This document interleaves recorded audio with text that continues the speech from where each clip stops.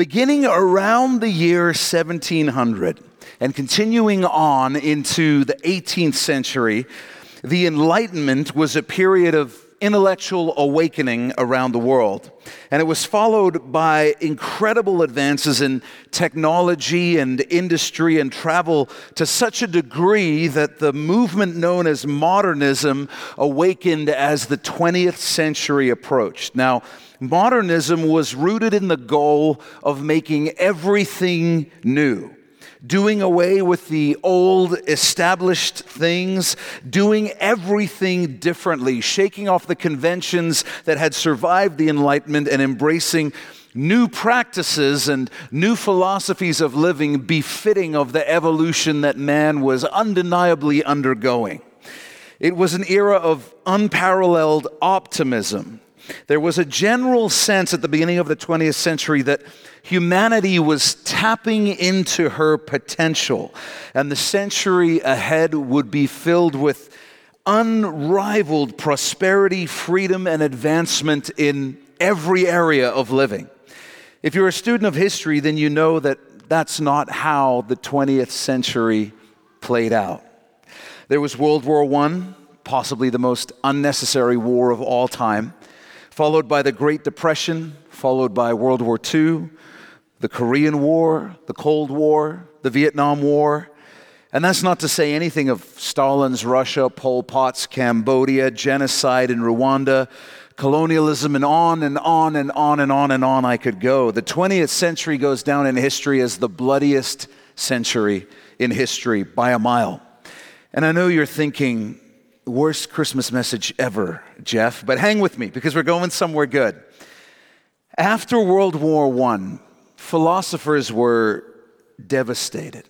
They were devastated because this great new era of human history that they believed was coming had turned into the exact opposite. Instead of the 20th century being defined by man's greatness, it was being defined by the absolute worst of humanity.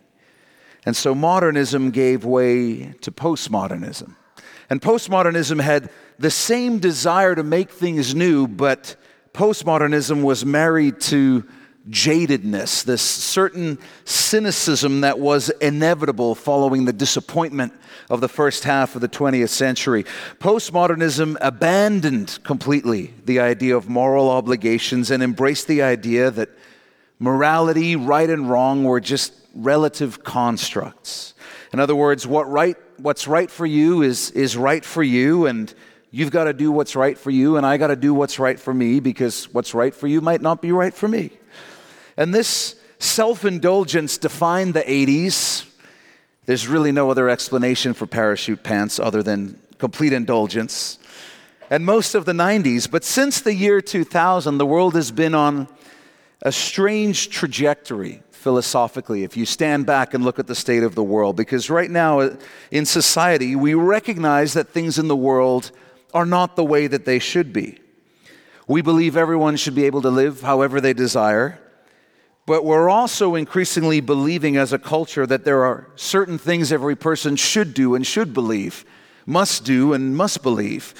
In other words, despite our claimed desire to let everyone do what they want, society is beginning to believe in new conventions, new traditions, new socially rigid expectations, and there's no defining term yet for this new philosophical age. The world is wildly cynical. Everything is awful, and wildly optimistic at the same time. And this fascinates me. Because the world is so concerned with how many things in the world are messed up and going wrong, yet at the same time so incredibly confident in our ability to fix everything that is wrong with the world. Well, if we could just get everybody to stop using plastic, all our problems would be solved. If we would just open all international borders, peace would break out across the earth. If we would all just commit to have only one child, then we would all turn into better people and wars would stop. If we would just be nice to each other, if we can just solve poverty, then there'll be no violence and there'll be no wars. If we could just. There's this profound belief that we can change the trajectory of the world, change the trajectory of the future. And that's how the world was feeling at the beginning of the 20th century. But in reality, they were actually far more optimistic than the most optimistic among us today. But there's a problem, and it's a problem most of us humans don't want to admit. There's something broken inside of us that prevents us from being the person that we truly want to be, the person we know that we should be. The Apostle Paul said it like this in Romans 7:19. He said, I want to do what is good, but I don't. I don't want to do what is wrong, but I do it anyway. And the human race wants to believe that we can all get together and create peace and harmony in the world. But the truth is, we're struggling just to create peace and harmony in ourselves, in our own relationships. But we're drawn to these big ideas, this talk of worldwide revolution, because it's like zooming out on an image. It stops my individual life being in focus and lets me ignore the obvious observation that I need a revolution in my own life.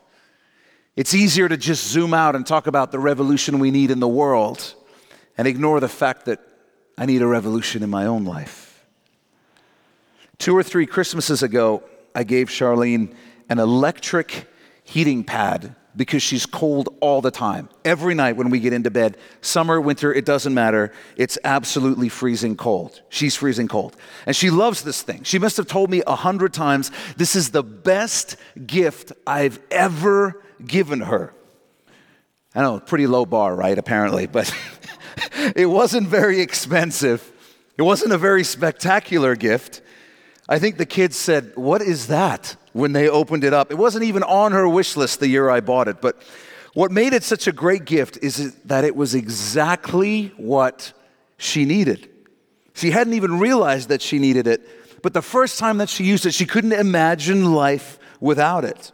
A great gift meets a need that you have, but the greatest gifts meet needs that you didn't even know you had. And the second you have it, you cannot imagine living without it. In James 4, James writes this. He says, what is causing the quarrels and the fights among you? Don't they come from the evil desires at war within you? You want what you don't have, so you scheme and kill to get it.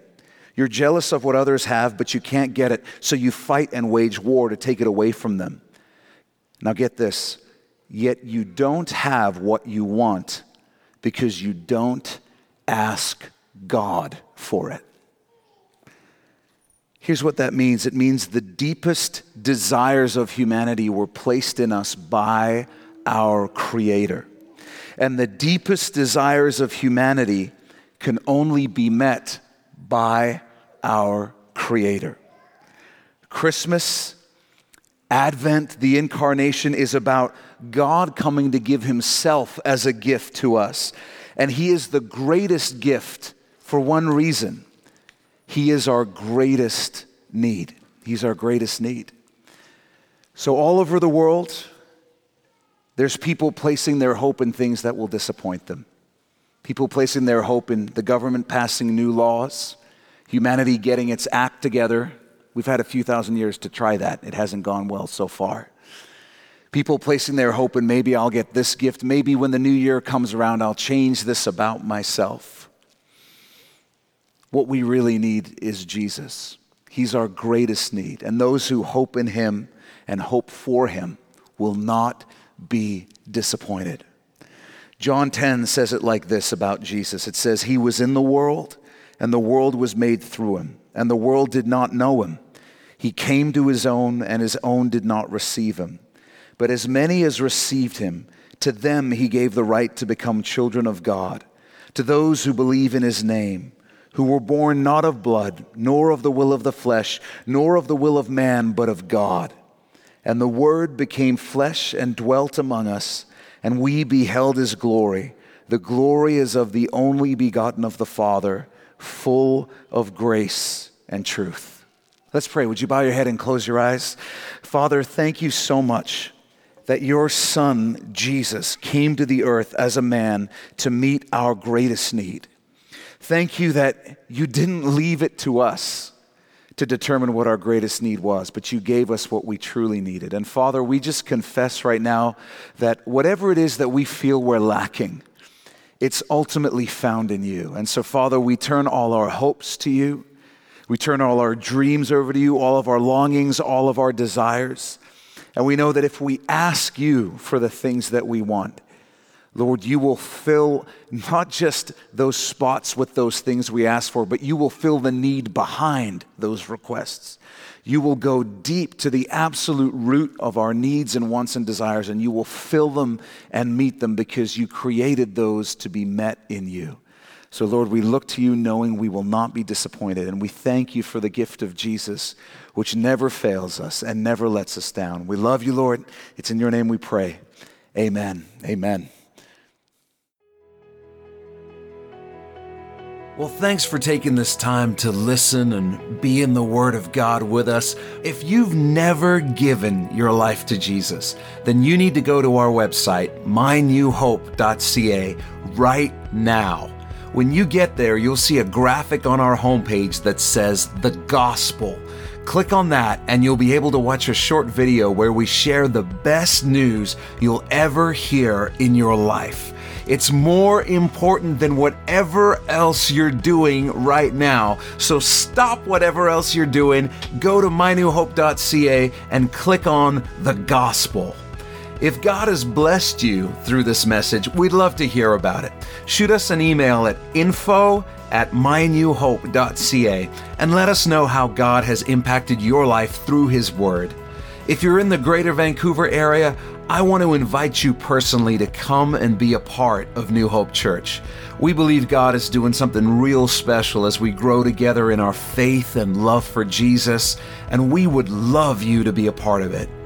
And finally, if you'd like to support the Bible teaching ministry of New Hope through financial giving, you can also do that through our website. Just go to mynewhope.ca/give. Thanks again for listening. Thanks for being in the Word of God with us. And always remember, God is with you.